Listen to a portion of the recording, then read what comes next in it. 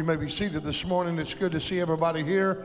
I'm excited about the sermon this morning because when you begin to study and God begins to lay a message on your heart, you know what his heart is. And you understand that as he begins to give you a topic or as he begins to give you some kind of avenue to go, you know that that's what's on the mind and the heart of God. And it's a good subject. I think you're going to be blessed.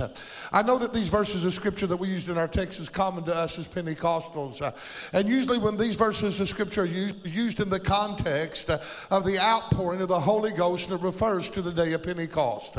This happens mainly because this prophecy was the fulfillment of that on the day of Pentecost. However, I want us to look at one factor of the prophetic nature or the prophetic promise of this scripture. I think sometimes we get so caught up in the outpouring that we forget other promises that's in this passage of scripture. I want us to notice that in the last days, according to Joel's prophecy, that not only is his Holy Spirit going to be poured out, but it's going to be poured out upon our sons and upon our daughters. These are not just words, they're prophetically uttered by the scripture. In other words, they're divine prophetic promises to us. There is a promise to me that the Holy Spirit's going to be poured out upon my Benjamin. There is a promise to me that the Holy Spirit's going to be poured out upon my Jonathan. There is a promise to me that the Holy Spirit is going to be poured out upon my Samuel. That's what God has promised me as a believer, as a Christian, that God is going to pour his Holy Spirit out upon my children. And if there's one thing that I want us to understand, I want us to understand the actual blessing, this actual blessing that directly applies to those of us that's walking in the new covenant. There are special blessings that apply to the believer's life through the blood atonement of our Lord Jesus Christ. There's the forgiveness of sins, there's the healing, there's deliverance, there's the baptism of the Holy Spirit, there's the blessings, the promise of blessings, there's a promise of anointing, there's promises of eternal life, and the list goes on and on and on. However, I want us to understand that because of our faith and our confession and our acceptance of Jesus Christ, that the new covenant or the atonement blessings of Jesus' blood is also indirectly applied to our loved ones by covenant. In other words, what that means is this, that God has made a covenant with me that he's going, because of my faith, bless my children. Come on, somebody. And I want you to know, it's not just a promise. It's not just a statement. It's not just an agreement. It is actually a covenant that God has made. And it is a blood covenant that he's made through his son. If you go back to the covenant of Abraham and the covenant that God had made with him, how he would bless his seed and how his seed would be blessed for generation to generation. He done that through a blood covenant. And let me tell you what that means. The blood covenant means that blood was spilt on the behalf of that covenant, and ever who broke that covenant must die. God said, if I break my covenant with you, I will surely die. So we know that God's not going to break his covenant because he's a faithful God. How many believe that God's a faithful God? So God has made a covenant with me, and God has made a covenant with you because of your faith and because of you coming in alignment with God, that you, and not only you, but your seed shall be blessed. Somebody help me preach this sermon today, because God is stirring my spirit in something that I believe that God has spoke directly to me about what's fixing to happen in some of your households. Something that you've longed for, something that you've desired, something that you've warred over, something that you've prayed over, something that you've cried over, something that you've fretted over. Oh, get ready, because there's a shaking in covenant. Why? Because I got a covenant God. It's not a contract that I have with him. It's not a promise I have with him. It's a divine covenant. It's a blood covenant. He's promised it to me. And if God promised it to me, he's a God that cannot lie. Can I have an amen? Oh, Shanda Bahaya. Woo! Our lives as believers is not only a blessed life. How many's got a blessed life? How many's got a blessed life? That's better. John 10:10, the thief cometh not but to kill and steal and destroy, but I've come to give you life and give it to you more abundantly. But not only we as believers have a blessed life, but our lives bless others as well because of our salvation. If there's one thing that I have to realize and understand, and that is God loves my family. And God, you have to understand that God loves your family even more than what you do. God loves your children more than you love your children. There are a lot of people that have a hard time believing this promise, especially when they're struggling with unbeliever sons and unbelieving daughters and unbelieving grandchildren. It's hard to believe that God loves your children when you see them being tyrants and opposers of the faith and living ungodly. However, I want you to know that God is concerned over your family here this morning, and it's His desire that our families bring in a great heritage. Psalms 115 verse 14 says, "May the Lord give you increase more and more, and even over your children." Whether we realize it or not, our salvation makes a difference not only in our lives, but in the lives of our family and the lives of our children and the lives of our grandchildren. Listen to what Psalms 112 verse 1 through 3 says. "Praise ye the Lord. Blessed is the man that feareth the Lord, that delighteth greatly in His commandments. His seed shall be mighty upon the earth. The generation of the upright shall be blessed." Woo! "Wealth and riches shall be in his house. His righteousness endure forever." The psalmist actually said that our seed would be mighty in the earth, not only in heaven, but on the earth, and be blessed because of our faith. The blessings of salvation would involve both wealth and riches and righteousness and blessings. You say, "Well, I don't see that right now." It may not be there right now, but it's coming, honey. Get ready, it's coming. This is why that David said in Psalms 37:25, "I have been young and now I'm old, but I have never seen the righteous forsaken, nor his seed out begging for bread." Do you hear what I'm saying? I'm here to tell you, some of us are first generational Christians, but there are some of you that are second generation and third generation and fourth generation. And your fourth generations, you're living under divine privilege because it is a direct result of your ancestors' faith that you are where you are at today. I want you to know that some of you are blessed because mama was blessed, and some of you are blessed because grandpa was blessed. Come on, somebody. You're where you're at, some of you, because of your ancestors. It passed generational blessings upon your life. You ought to just lift up your hand and praise God. Those of you that's got a godly heritage, can you say amen? Oh, but there's something even greater than that. Sometimes it seems that that skips a generation. I don't know how or why, but the Lord showed me something in my own family. I began to look up my ancestors, and I didn't know anything about them. And I started investigating them, and I'd done a family tree. Got really wrapped up in it for a while. And I found out who my great-granddaddy was on the Miller side. And his name was David. David Miller. And then I found out my great-grandfather, his name was Jack Miller, and that went on all the way back to John Miller, and way back in the 1700s, he's buried somewhere over in Indiana at Miller's church, Miller's cemetery, where he was a pastor. And I started following the lineage, pastor after pastor after pastor, minister after minister after minister. And I thought, why am I called to preach? I can tell you why. I had a great-great-granddaddy that was a preacher. I had a great-great-great-granddaddy that was a preacher. I had a great-great-great-great-granddaddy that was a preacher. And what's so odd is that when I got to running the names, every one of my children are named after them, and I didn't even know.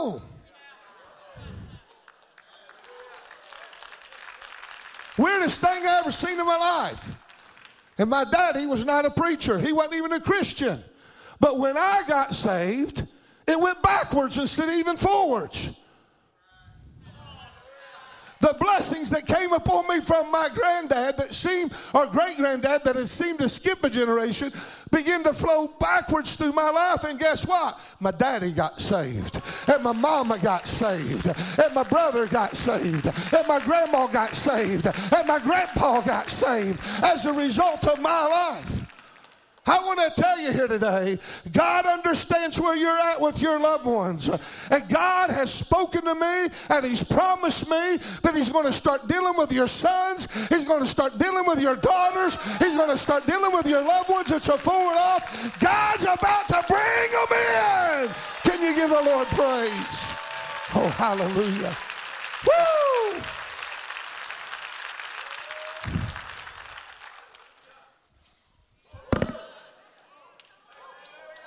Brother, man, what are you doing? I got to get them doodads off my back. Hallelujah. Righteous people's children are blessed, whether we see it or not. Matter of fact, the Bible says in Proverbs 11, verse 20, 21, listen to this. They that are of a forward heart are an abomination to the Lord, but such as are upright in their way, but such as are upright in their way are His delight. Though hand join hand, listen to this, the wicked shall not be unpunished, but the seed of the righteous shall be delivered. When I began to read that, I thought, wow, what a revelation. Again, this tells us that there are special privileges upon the seed of the righteous. Though the seed of the righteous, this is what he says, this is not my preaching, it's the word of God. Though the seed of the righteous are hand joined to hand with the wicked. They're away from God. They're not living righteously. They're hand in hand with the wicked. And we know that we're not to have fellowship with darkness. We know that light don't have fellowship with darkness, or we don't have righteousness, don't have fellowship with unrighteousness. And we know that God don't have fellowship with Baal. We know that we're to be separated, to come out from among them. But yet this is telling us, though our seed be hand in hand with the wicked and away from God, the wicked's going to be punished, but the seed of the righteous is going to be treated differently. They shall be delivered. Don't tell me your prayers don't make a difference. Don't tell me God don't show extra mercy towards those that have come from the lineage of the righteous. Come on, we make a difference. Your faith makes a difference in your family's lives. God honors our obedience by blessing our seed.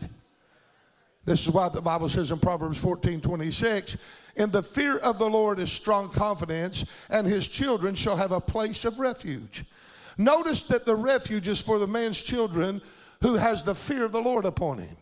Those that have the fear of the Lord can have strong confidence that God has a place of refuge for his children. You may not see it, you may not understand it, but God is doing far more in your children's life than what you can ever imagine or what you can ever even think, due to your relationship that you have with him. And that's why it's so important to keep your faith. Amen? You lose your faith, your children lose the covering, they lose the blessing. Amen? God is giving our children special protection and covering just because we have a love for him. We will never understand, we will never know if the full length of what God is protecting our children from right now just because of who we are. Can I have an amen? It may be true that our children don't always live up to the standard that we desire. You know, they have to go through some things, and sometimes they have to learn some things. But the truth of the matter is, some of us don't even live up to the standard that we desire for ourselves. Amen? It may be true that they may compromise their spiritual convictions. They don't always uphold or embrace the Christian principles that they've been taught, they've been trained in. They have to learn some lessons. They may not always live the way they were raised, but I'm here to tell you, God still has an eye-seeing eye upon the children of the righteous. Amen? His eyes are upon them even when the enemy and the demonic powers of hell seem to have encroached upon the family unit and brought shame to the family and disgraced that family due to their failure.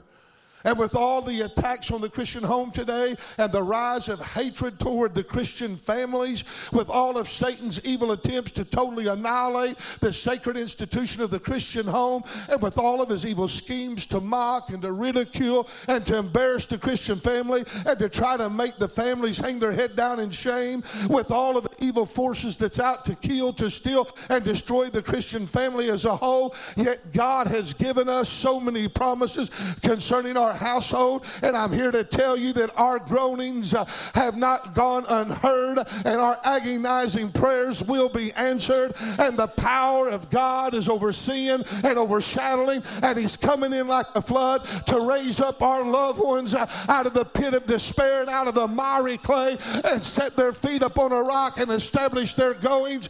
I'm here to tell you that God is out to save those that are lost, especially the seed of the righteous. You know what Isaiah 60:1 said? Arise and shine, for the light has come, and the glory of the Lord is set upon you. And in gross darkness, and the darkness came upon the earth and upon the people. But my glory shall come upon you, and you'll see your sons come from afar. Your sons, who is it? Going to come from, and your daughters will be nursed right by your right side. Kings shall see the glory and come to your rising and bow down before you. I'm here to tell you, look at somebody and say, we're blessed. No matter what the enemy says, no matter what kind of picture he may paint us with the actions of what our children are doing in front of us, I'm still here to proclaim to you today that the righteous kids are blessed. They're going to be blessed, and God's contending with them. I want you to do me a favor this morning. I want you to just stand up right where you're at, and I want you to start pronouncing blessing over your children. Name them by name. I bless Ben Miller. I bless Jonathan Miller. I bless Samuel Miller. I pronounce blessings upon my sons. I pronounce protection upon my sons. I pronounce healing upon my sons. I pronounce divine covenantal blessings upon Benjamin and Jonathan and Samuel right here this day in the name of Jesus Christ. Oh, hallelujah. Yes, let the Lord bless this thing today in Jesus' name.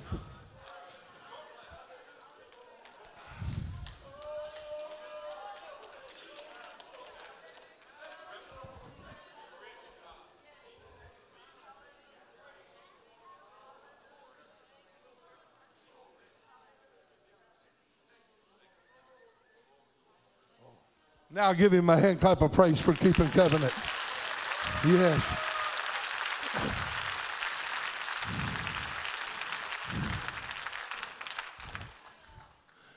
No devil in hell can stop my Benjamin, my Jonathan, and my Samuel from being blessed. My Andrew, Audrey, Remy, Braylon, Chaz, Jedediah, Whitaker, or Jack. They're blessed. They're blessed. I said they're blessed. And my Juliet, she's blessed. She's blessed. We went for a hearing test on Thursday, those of you that may not know it, for my little deaf girl. Got in the room and they put a little device on their ear, hooked up her cochlear. She was sitting there watching a little cartoon. She had woken up. They said, you got to calm her down so we can see expressions. We got to read expressions. So they finally got her tuned into this phone, and she's sitting there like this.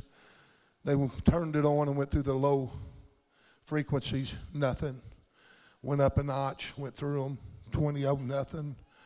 Got up to the third level, and all of a sudden they're going through that thing and says, okay, we're fixing to turn it on and see what she does on this level. 1, 2, 3, and she went.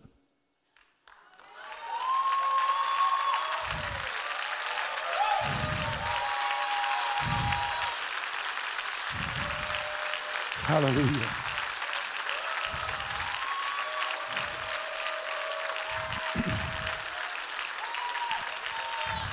Hallelujah, Lord. We praise you, mighty God.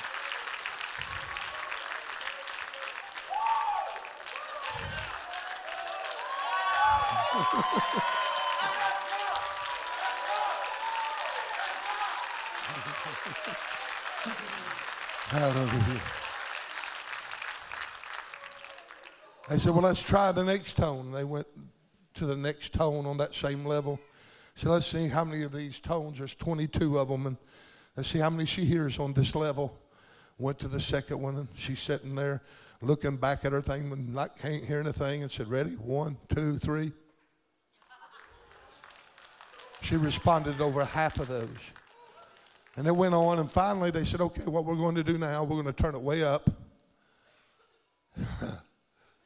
We're going to see if she can hear through the microphone, through the device instead of through the computer that's going direct, so they put the device that she's going to hear like on an everyday level, turned it up and said, we want her mama's voice to be the first voice she hears. So let's see if she can hear Ashley's voice. So Ashley's holding her and she's squirming around.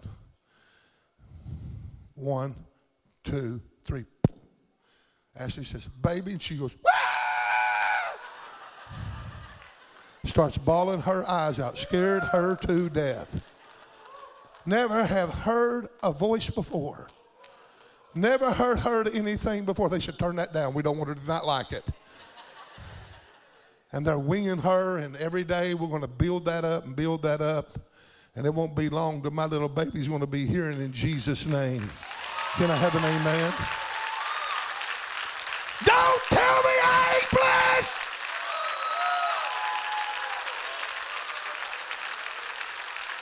Hallelujah. There are special blessings on the home of salvation. We need to appropriate it, speak it, believe it, proclaim it, praise God for it, even though it don't seem like it's happening. I remember George Lawrence. Hope he don't mind me. You don't mind me using your testimony, do you, George? Out running from the Lord and into different things and just really just not living the life that he should have been. Raised up in church. He knew better. I chased him. Everybody chased him there for a while. And not only that, his mom and daddy, old Valerie and them and Terry just keep praying and keep praying and keep praying and keep praying. And when it looked like there was no hope, the more they prayed, the darker he went. The more rebellion seemed to come upon him. People would say, I don't understand. It seems like you pray for these kids and they just go off the deep end. Do they really? Look where he's at today. Stand up, George. Sing it on the praise team. Saved, sanctified, filled with the Holy Ghost.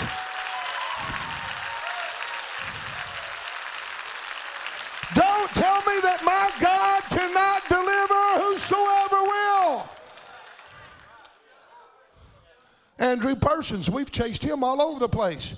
Always tender-hearted, come in, couldn't take it, leave crying, and just run from the Lord for I don't know how long. Look where he's at today.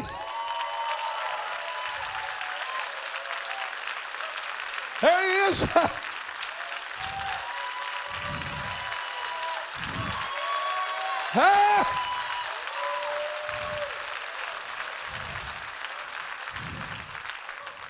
You'd find yourself praying sometimes. You'd say, now, Lord, we've tried everything. I remember praying this one time in the middle of the night. I was praying for Andrew, and the Lord woke me up in the middle of the night, 2 o'clock in the morning. Said, pray for Andrew right now. It's serious. Pray for him. I didn't know what was going on. I rolled out of bed, and I started praying for him, and I felt like it was urgent. Come to find out that night he was in great danger about that time. And the Lord just had me interceding for him. And finally, after much prayer, I began to say, okay, now, Lord, I just pray whatever it takes. Just turn this boy around. And I thought, no, your love gets in the way. No, Lord, don't do anything bad. Just, and then you start backing up on what you're praying because you love him. And finally that night I just bared it out. I said, oh, God, I love him too much to let him be where he's at. Would you just save him? And I look back there today, he said, here he is, got a lovely Christian wife, him a man of God, fixing to have a baby, just fixing to start a heritage. I want to tell you, he's blessed.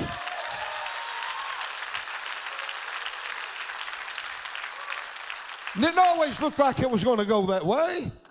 Oh, Sandra would get them women together and they'd pray over that boy, pray over that boy, pray over that boy. I'd hear Jenny's phone go off. Doom, doom, doom. I'd say, what's that? That's Sandra asking prayer for Andrew. And they'd start in praying. That went on for a long, long, long time. And there were times, I'm sure, they thought, well, this ain't working. They'd pray, and what would happen the next day? Something bad would happen. Don't give up. I'm here to tell you, though you don't see it, God's going to bless the righteous. Look at the example of Noah. Do you think that God asked Noah to build an ark just to save animals? No, no, no. God actually had the ark prepared for Noah and his family. Listen to Hebrews 11:7. By faith, Noah, being delivered, warned of the things not yet seen, moved with godly fear, prepared an ark for the saving of his household, by which he condemned the world and became the heir, say heir, of righteousness, which is according to faith. Noah has become the heir of righteousness, and as a result of it, because of his heir of righteousness, it was imputed unto him as obedience and faith. And because of his faith, God spares his household. Think about that. Think of the faith that Noah had, because back in those times it never rained upon the earth at all. Only a dew had come up in the morning. Never had seen rain. And God says it's going to rain for 40 days and 40 nights. What do you mean rain for 40? And he builds an ark on dry ground where only mist comes up. That took some faith. But let me tell you, he built an ark to the saving of his family. Did you know Jesus Christ is our ark? Because he's our living way. He is the way, the truth, and the life for us as believers. He's our ark. And when we put our trust in him, it's like putting our trust like Noah did in his ark. We put our trust in Jesus Christ.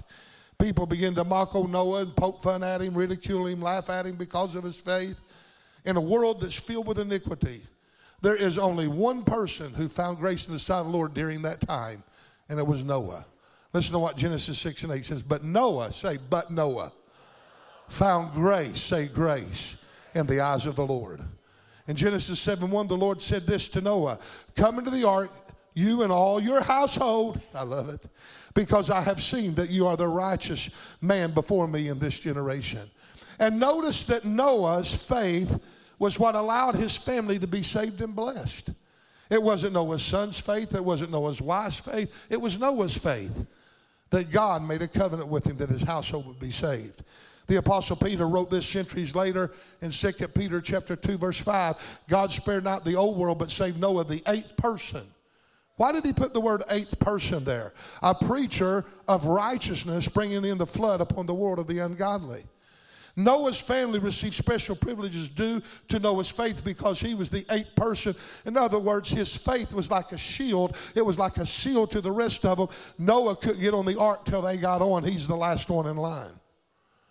And as them kids and that wife got on board, then Noah walked on, it said that the Spirit of the Lord shut the door behind Noah. It was Noah's faith that saved his household. The Lord is concerned about our families here today. I want you to know he's working on your behalf. Even though each member of your household has a free will, whether or not to accept the call to salvation in Jesus Christ, you can count on the Lord's dealing with those of your family in such a way that he's going to do everything he can to save them. You can count. How many knows that what Paul said in Romans 11:26? It says that all of Israel shall be saved. There's coming a time when Jacob's trouble is going to come upon the earth, known as the tribulation period. It is a period that Israel goes into a corrective time. They go into the corrective rod of God, and God is chastising those in whom he chose because they did not choose him. When you go to Israel today, they are mostly all agnostic. There's very few, what we call Messianic Jews, that believe in Jesus Christ. Very few. Very few people over there are saved. And yet Paul, in the book of Romans, chapter 11:26 says, but all of Israel is going to be saved. If God knows how to take a nation that is agnostic in nature and bend them to the point that all of them are going to be saved, what can he do for your children? If God can bend a whole nation to where they fall on their knees and repent and accept the true Messiah, Jesus Christ, they'll do that in the tribulation period. And can I tell you, if God's able to persuade a whole nation to bend, who do you think your child is that could resist the bending corrective rod of God? Can I have an amen? I want you to know that when you're righteous before the Lord, your entire family will be touched and beckoned by God's amazing grace.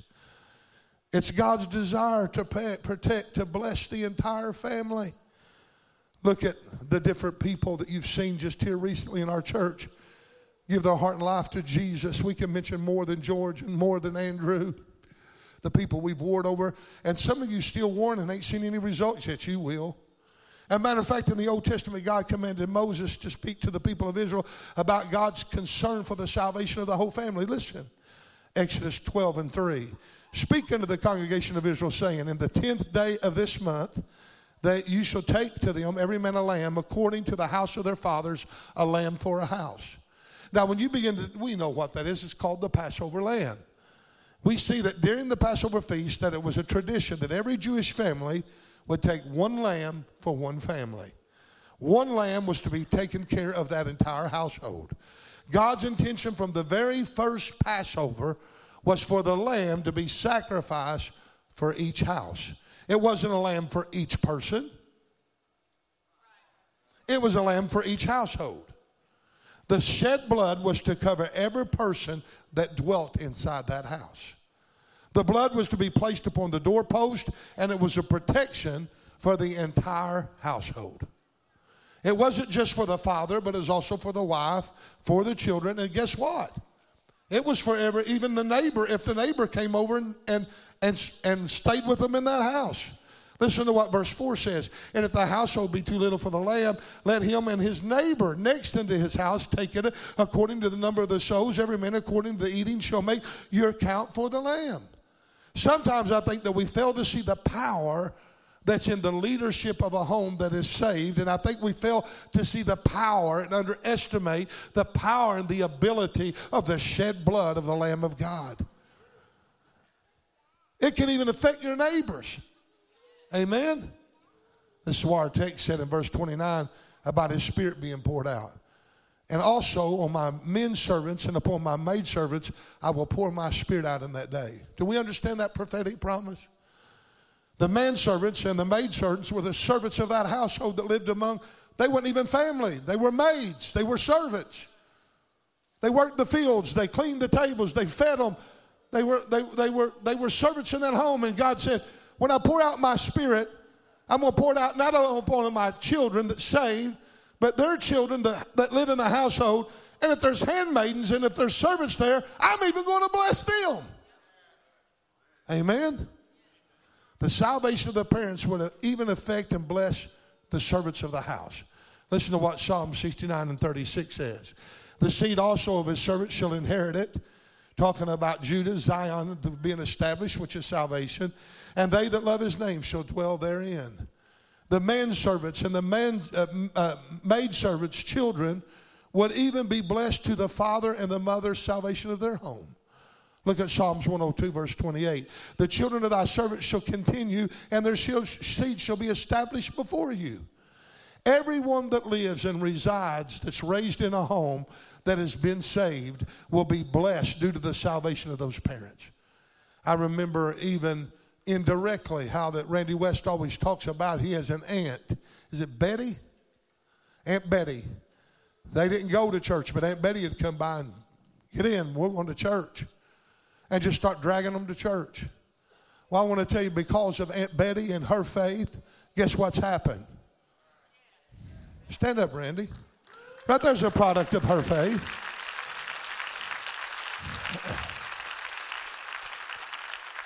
And if Donna was here, his sister, or Sharon, or Janet, guess what? They could stand up too. Because of one woman's faith and her faith believing and her blood covering coming under to protect them. Do you remember the story of Paul and Silas in prison? I'm going to have to hurry. They go to prison for preaching the gospel, being whipped and beaten. And because the jailer had received such a charge, he put them in the innermost parts of the prison so they wouldn't escape.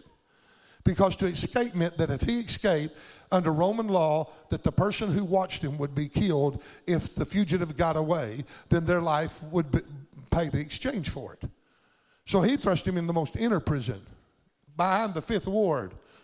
And not only did he put him in prison and lock the door, chained their feet, chained their hands.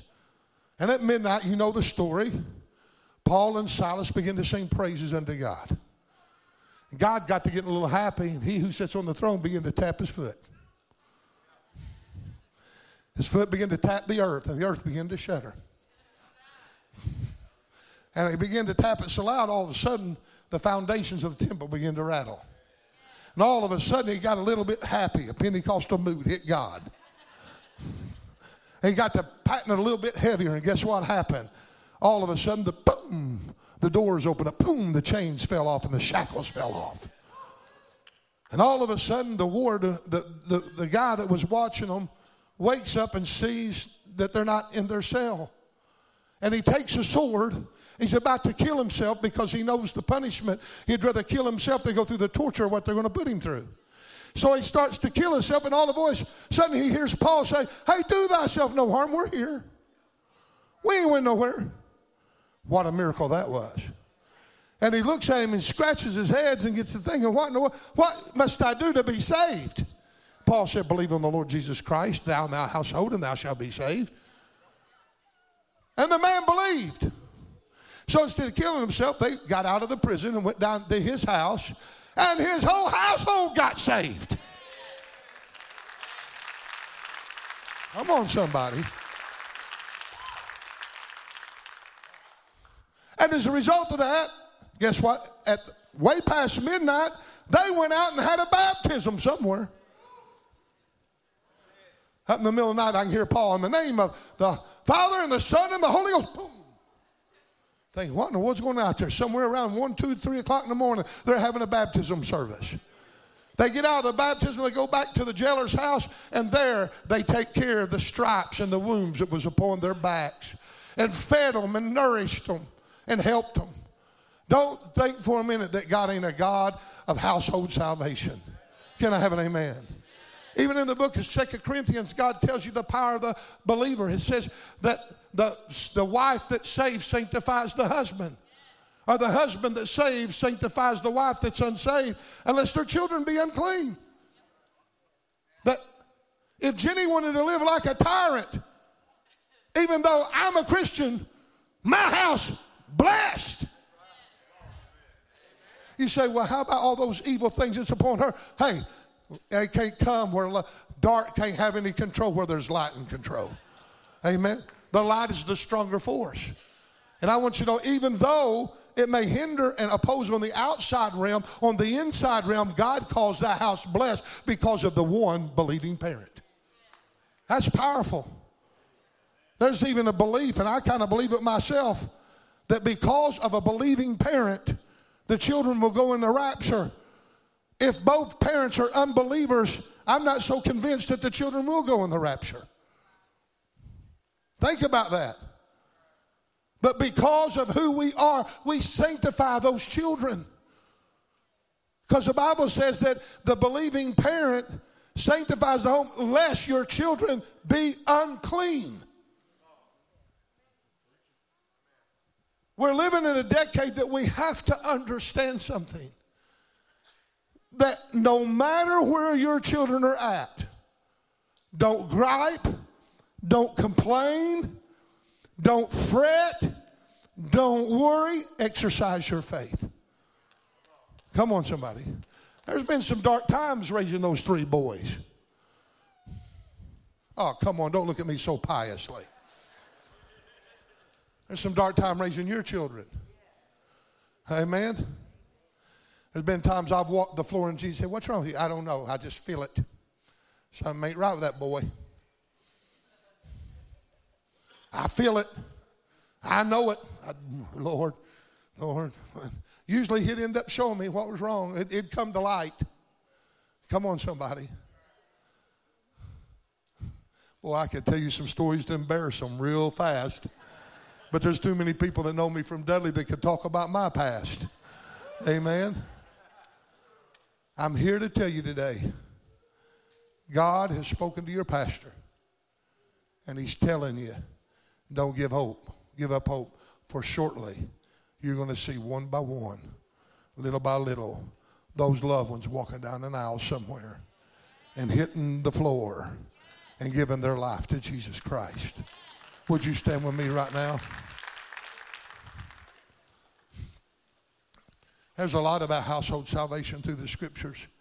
We could go on and on and on. I'm on page 13 and I got 20-some pages of notes.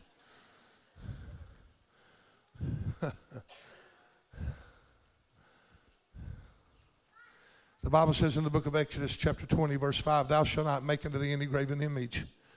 Thou shalt not bow down thyself nor serve them, for I, the Lord thy God, am a jealous God, visiting the iniquities of the fathers upon the children to the third and the fourth generation of them that hate me. When we lose our faith, we lose the seal of the Holy Spirit, whereby we're sealed into the day of redemption. Come on. We let down the hedge, the serpent bites us. When I let down my hedge and I'm bit, it don't only affect me, it's going to indirectly affect every one of my children. Why? Because I'm either passing down blessings or I'm passing down cursing. There's no in between. Daddy cursed, children's going to be cursed. Isn't that what the Bible just said? Visiting the iniquities of the fathers upon the children to the third and the fourth generation. In other words, that's telling me that if I'm cursed with those ungodly curses, Benjamin and them's living in my house, that curse will go to them. They'll go to Andrew, and then it'll go from Andrew to the next grandchild all the way down to the fourth grandchild. That those cursings will be there. They're called generational curses. But listen to this. Deuteronomy 7 and 9. Know therefore that the Lord thy God, he is a God, the faithful God, who keepeth covenant. Say covenant. With them that love him and keep his commandments. He'll keep the covenant and he will keep his promise to the 1,000th generation.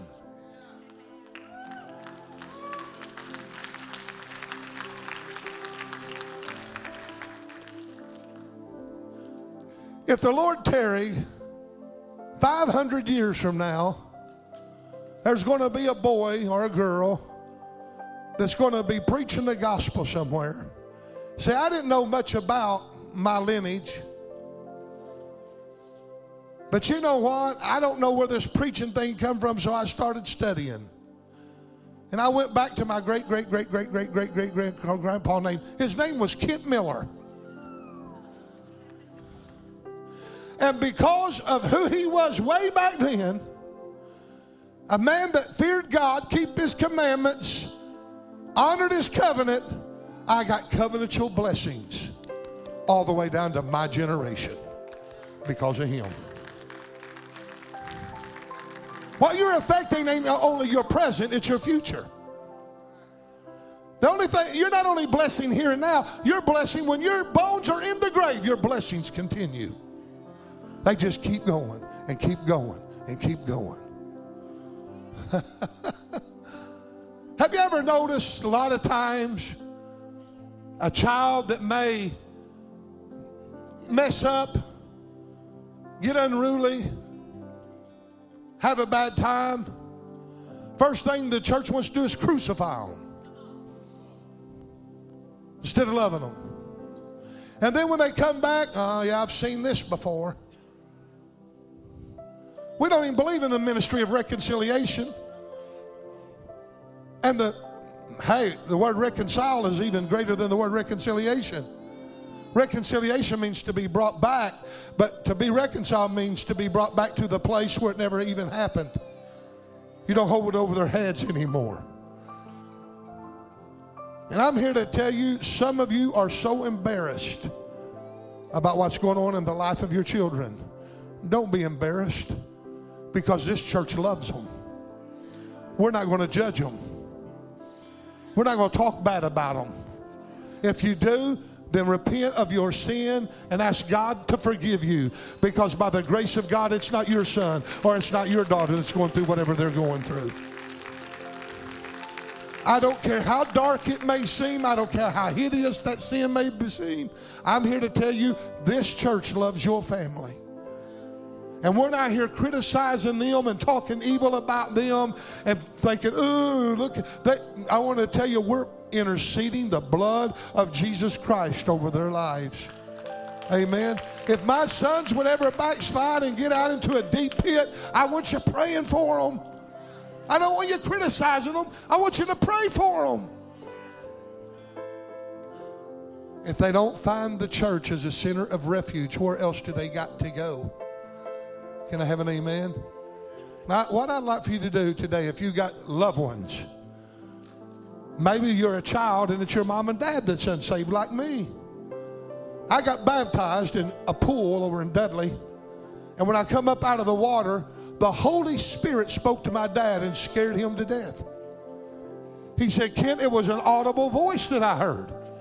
I said, well, what did he say? He said, you're next. My dad got saved that night at church. We baptized on a Sunday afternoon, went to church that night. He got saved. Guess what? He was next. Oh, hallelujah. I'm here to tell you, God's about to rock our world.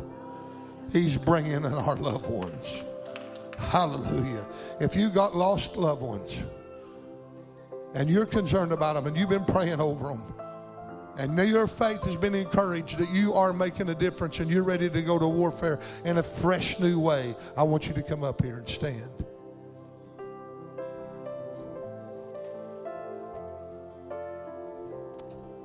But you don't understand, little Johnny's so burnt out on drugs. You don't understand. His life is in shambles. He's had 5 wives. He's got 6 kids by 6 different women. And you don't understand. And you don't understand where he's at. And the law's after him. And you don't understand. I don't have to understand. All I got to understand is this. That I have a high priest that's eternal in the heavens, sitting at the right hand of the Father to make intercessory for him, waiting to work on his behalf. Come on, somebody. Don't give up on your loved ones. Don't throw them aside. Say, well, I prayed for them for 20 years. Well, it may be the 21st year they get saved. Don't give up. I knew a lady in Dudley who lived with a man that was mean. Mean. And she was one of the most godliest women that you ever, my Sunday school teacher when I was a little boy. Even when I got saved and come back to the church at 19 years old, she was still my Sunday school teacher. A powerful, powerful woman. And people would tell her he'd come in drunk and beat on her, and he'd go out on her and do all kinds of things. And they say, you got a biblical right. I want you to just divorce him. I can't. I love him. He's my husband. I love him. So not only that, God's entrusted me to get that man saved. He'd come in and he'd look at her and cuss her and say, I hate your God. And she said, oh, you'll learn to love him in due time. When he was an old man, almost 90 years old, about to fade away from the earth, he came to her, fell on her lap, started weeping and crying, and said, I'm so sorry of the way everything I've done to you. But you would make me mad. You would never cuss. You wouldn't. He said, I've done everything in the world to try to get you to deny your God. But your pure living would just torment me. And he said, I ask you to forgive me. Introduce me to this God of yours. He must be real. And she prayed him through. And at the age of almost 90 years old, that man gave his heart and life to Jesus Christ. You're talking about a change in his life. Oh my, he didn't live very long after that. But he went to church and he smiled and he gave his life to Christ. Don't tell me God can't save to the uttermost. He saved you, didn't he? Hello? Man, if he can save me, he can save anybody. He loves you here today. But more importantly, he loves your children. He loves what you love. His heart here is bleeding for our children. What God is saying to me as you come, it's like you sitting on the hillside over your family, the way he sat over the hillside of Jerusalem of his family. Oh, Jerusalem, Jerusalem. As a hen would gather in her chicks under her wings, so I would you, but you would not allow me. And he wept and he cried. He prayed over them. And that's what you're doing over your household right now. And God's going to honor it. I'm not saying tomorrow you're going to see any change. Matter of fact, it might get worse tomorrow. You might get chewed out today. It's all right. That's just evidence God's working on them. That's just evidence that they're miserable. Amen. I've got a brother that's unsaved, and I've been praying the fire down on him. The last time I talked to him, he began to talk to me a little bit about the Lord. I didn't have to mention it. And he began to say, and I said, well, his kid's gotten some problems and gotten some trouble, and it's a long story. And I said, well, Keith, I'll be praying for you. And he said, oh, thank you, Kent. Before we hung up, I said, let me pray right now. And he said, okay. And I started crying. You know what I heard on the other end of the phone?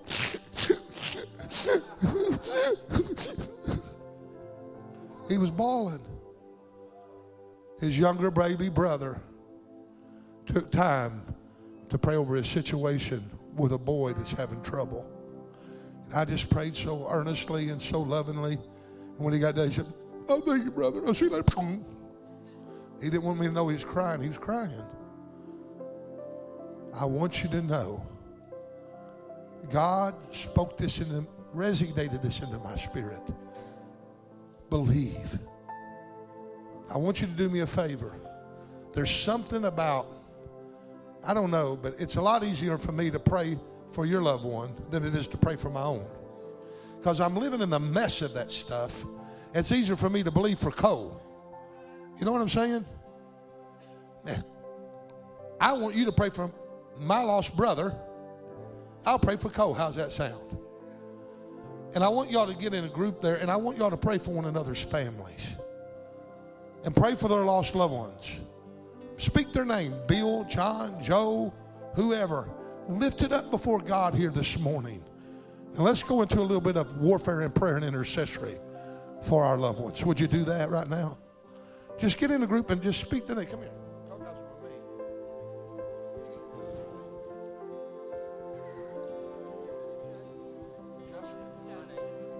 Oh, okay. What who y'all praying for? Okay, and they're praying for Cole. I'm praying for Keith. Okay. Father, in the mighty name of Jesus Christ, we're in this circle together. 'Cause the God I serve knows only how to triumph. Oh, my God will never fail. My God will never fail. And I'm gonna see a victory. I'm gonna see a victory. For the battle belongs to you, Lord. I'm gonna see a victory. I'm gonna see a victory. For the battle belongs to you, Lord.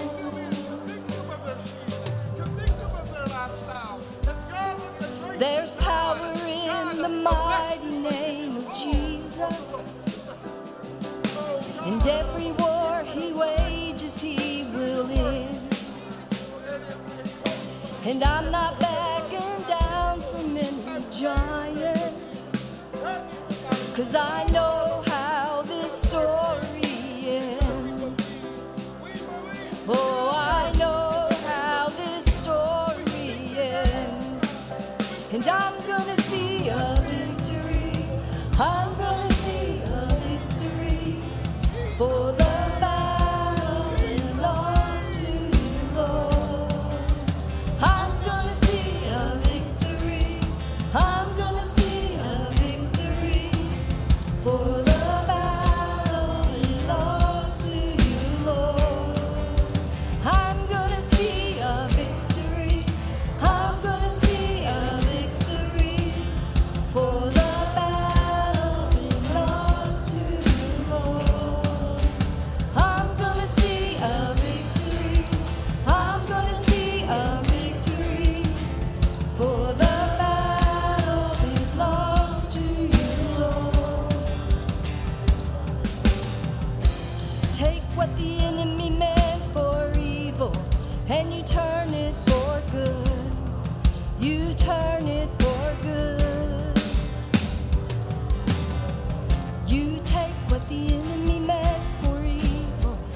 and you turn it for good. You turn it for good. You take what the enemy meant for evil, and you turn it for good. You turn it for good. You take what the enemy meant for evil, and you turn it for good. You turn it for good. I'm gonna see a victory. I'm gonna see a victory. For the battle belongs to you, Lord. I'm gonna see a victory. I'm gonna see a victory. For the battle belongs to you, Lord. I'm gonna see a victory. I'm gonna see a victory. For the battle belongs to you, Lord. I'm gonna see a victory. I'm gonna see a victory. For the battle belongs to you, Lord.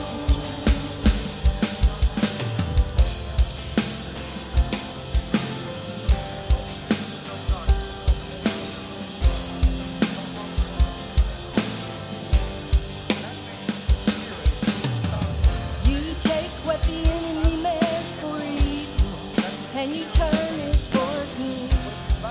You turn it for good. You take what the enemy meant for evil, and you turn it for good. You turn it for good. You take what the enemy meant for evil, and you turn it for good. You turn it for good. You take what the enemy meant for evil, and you turn it for good. You turn it for good. I'm gonna see a victory. I'm gonna see a victory. For the battle belongs to you, Lord. I'm gonna see a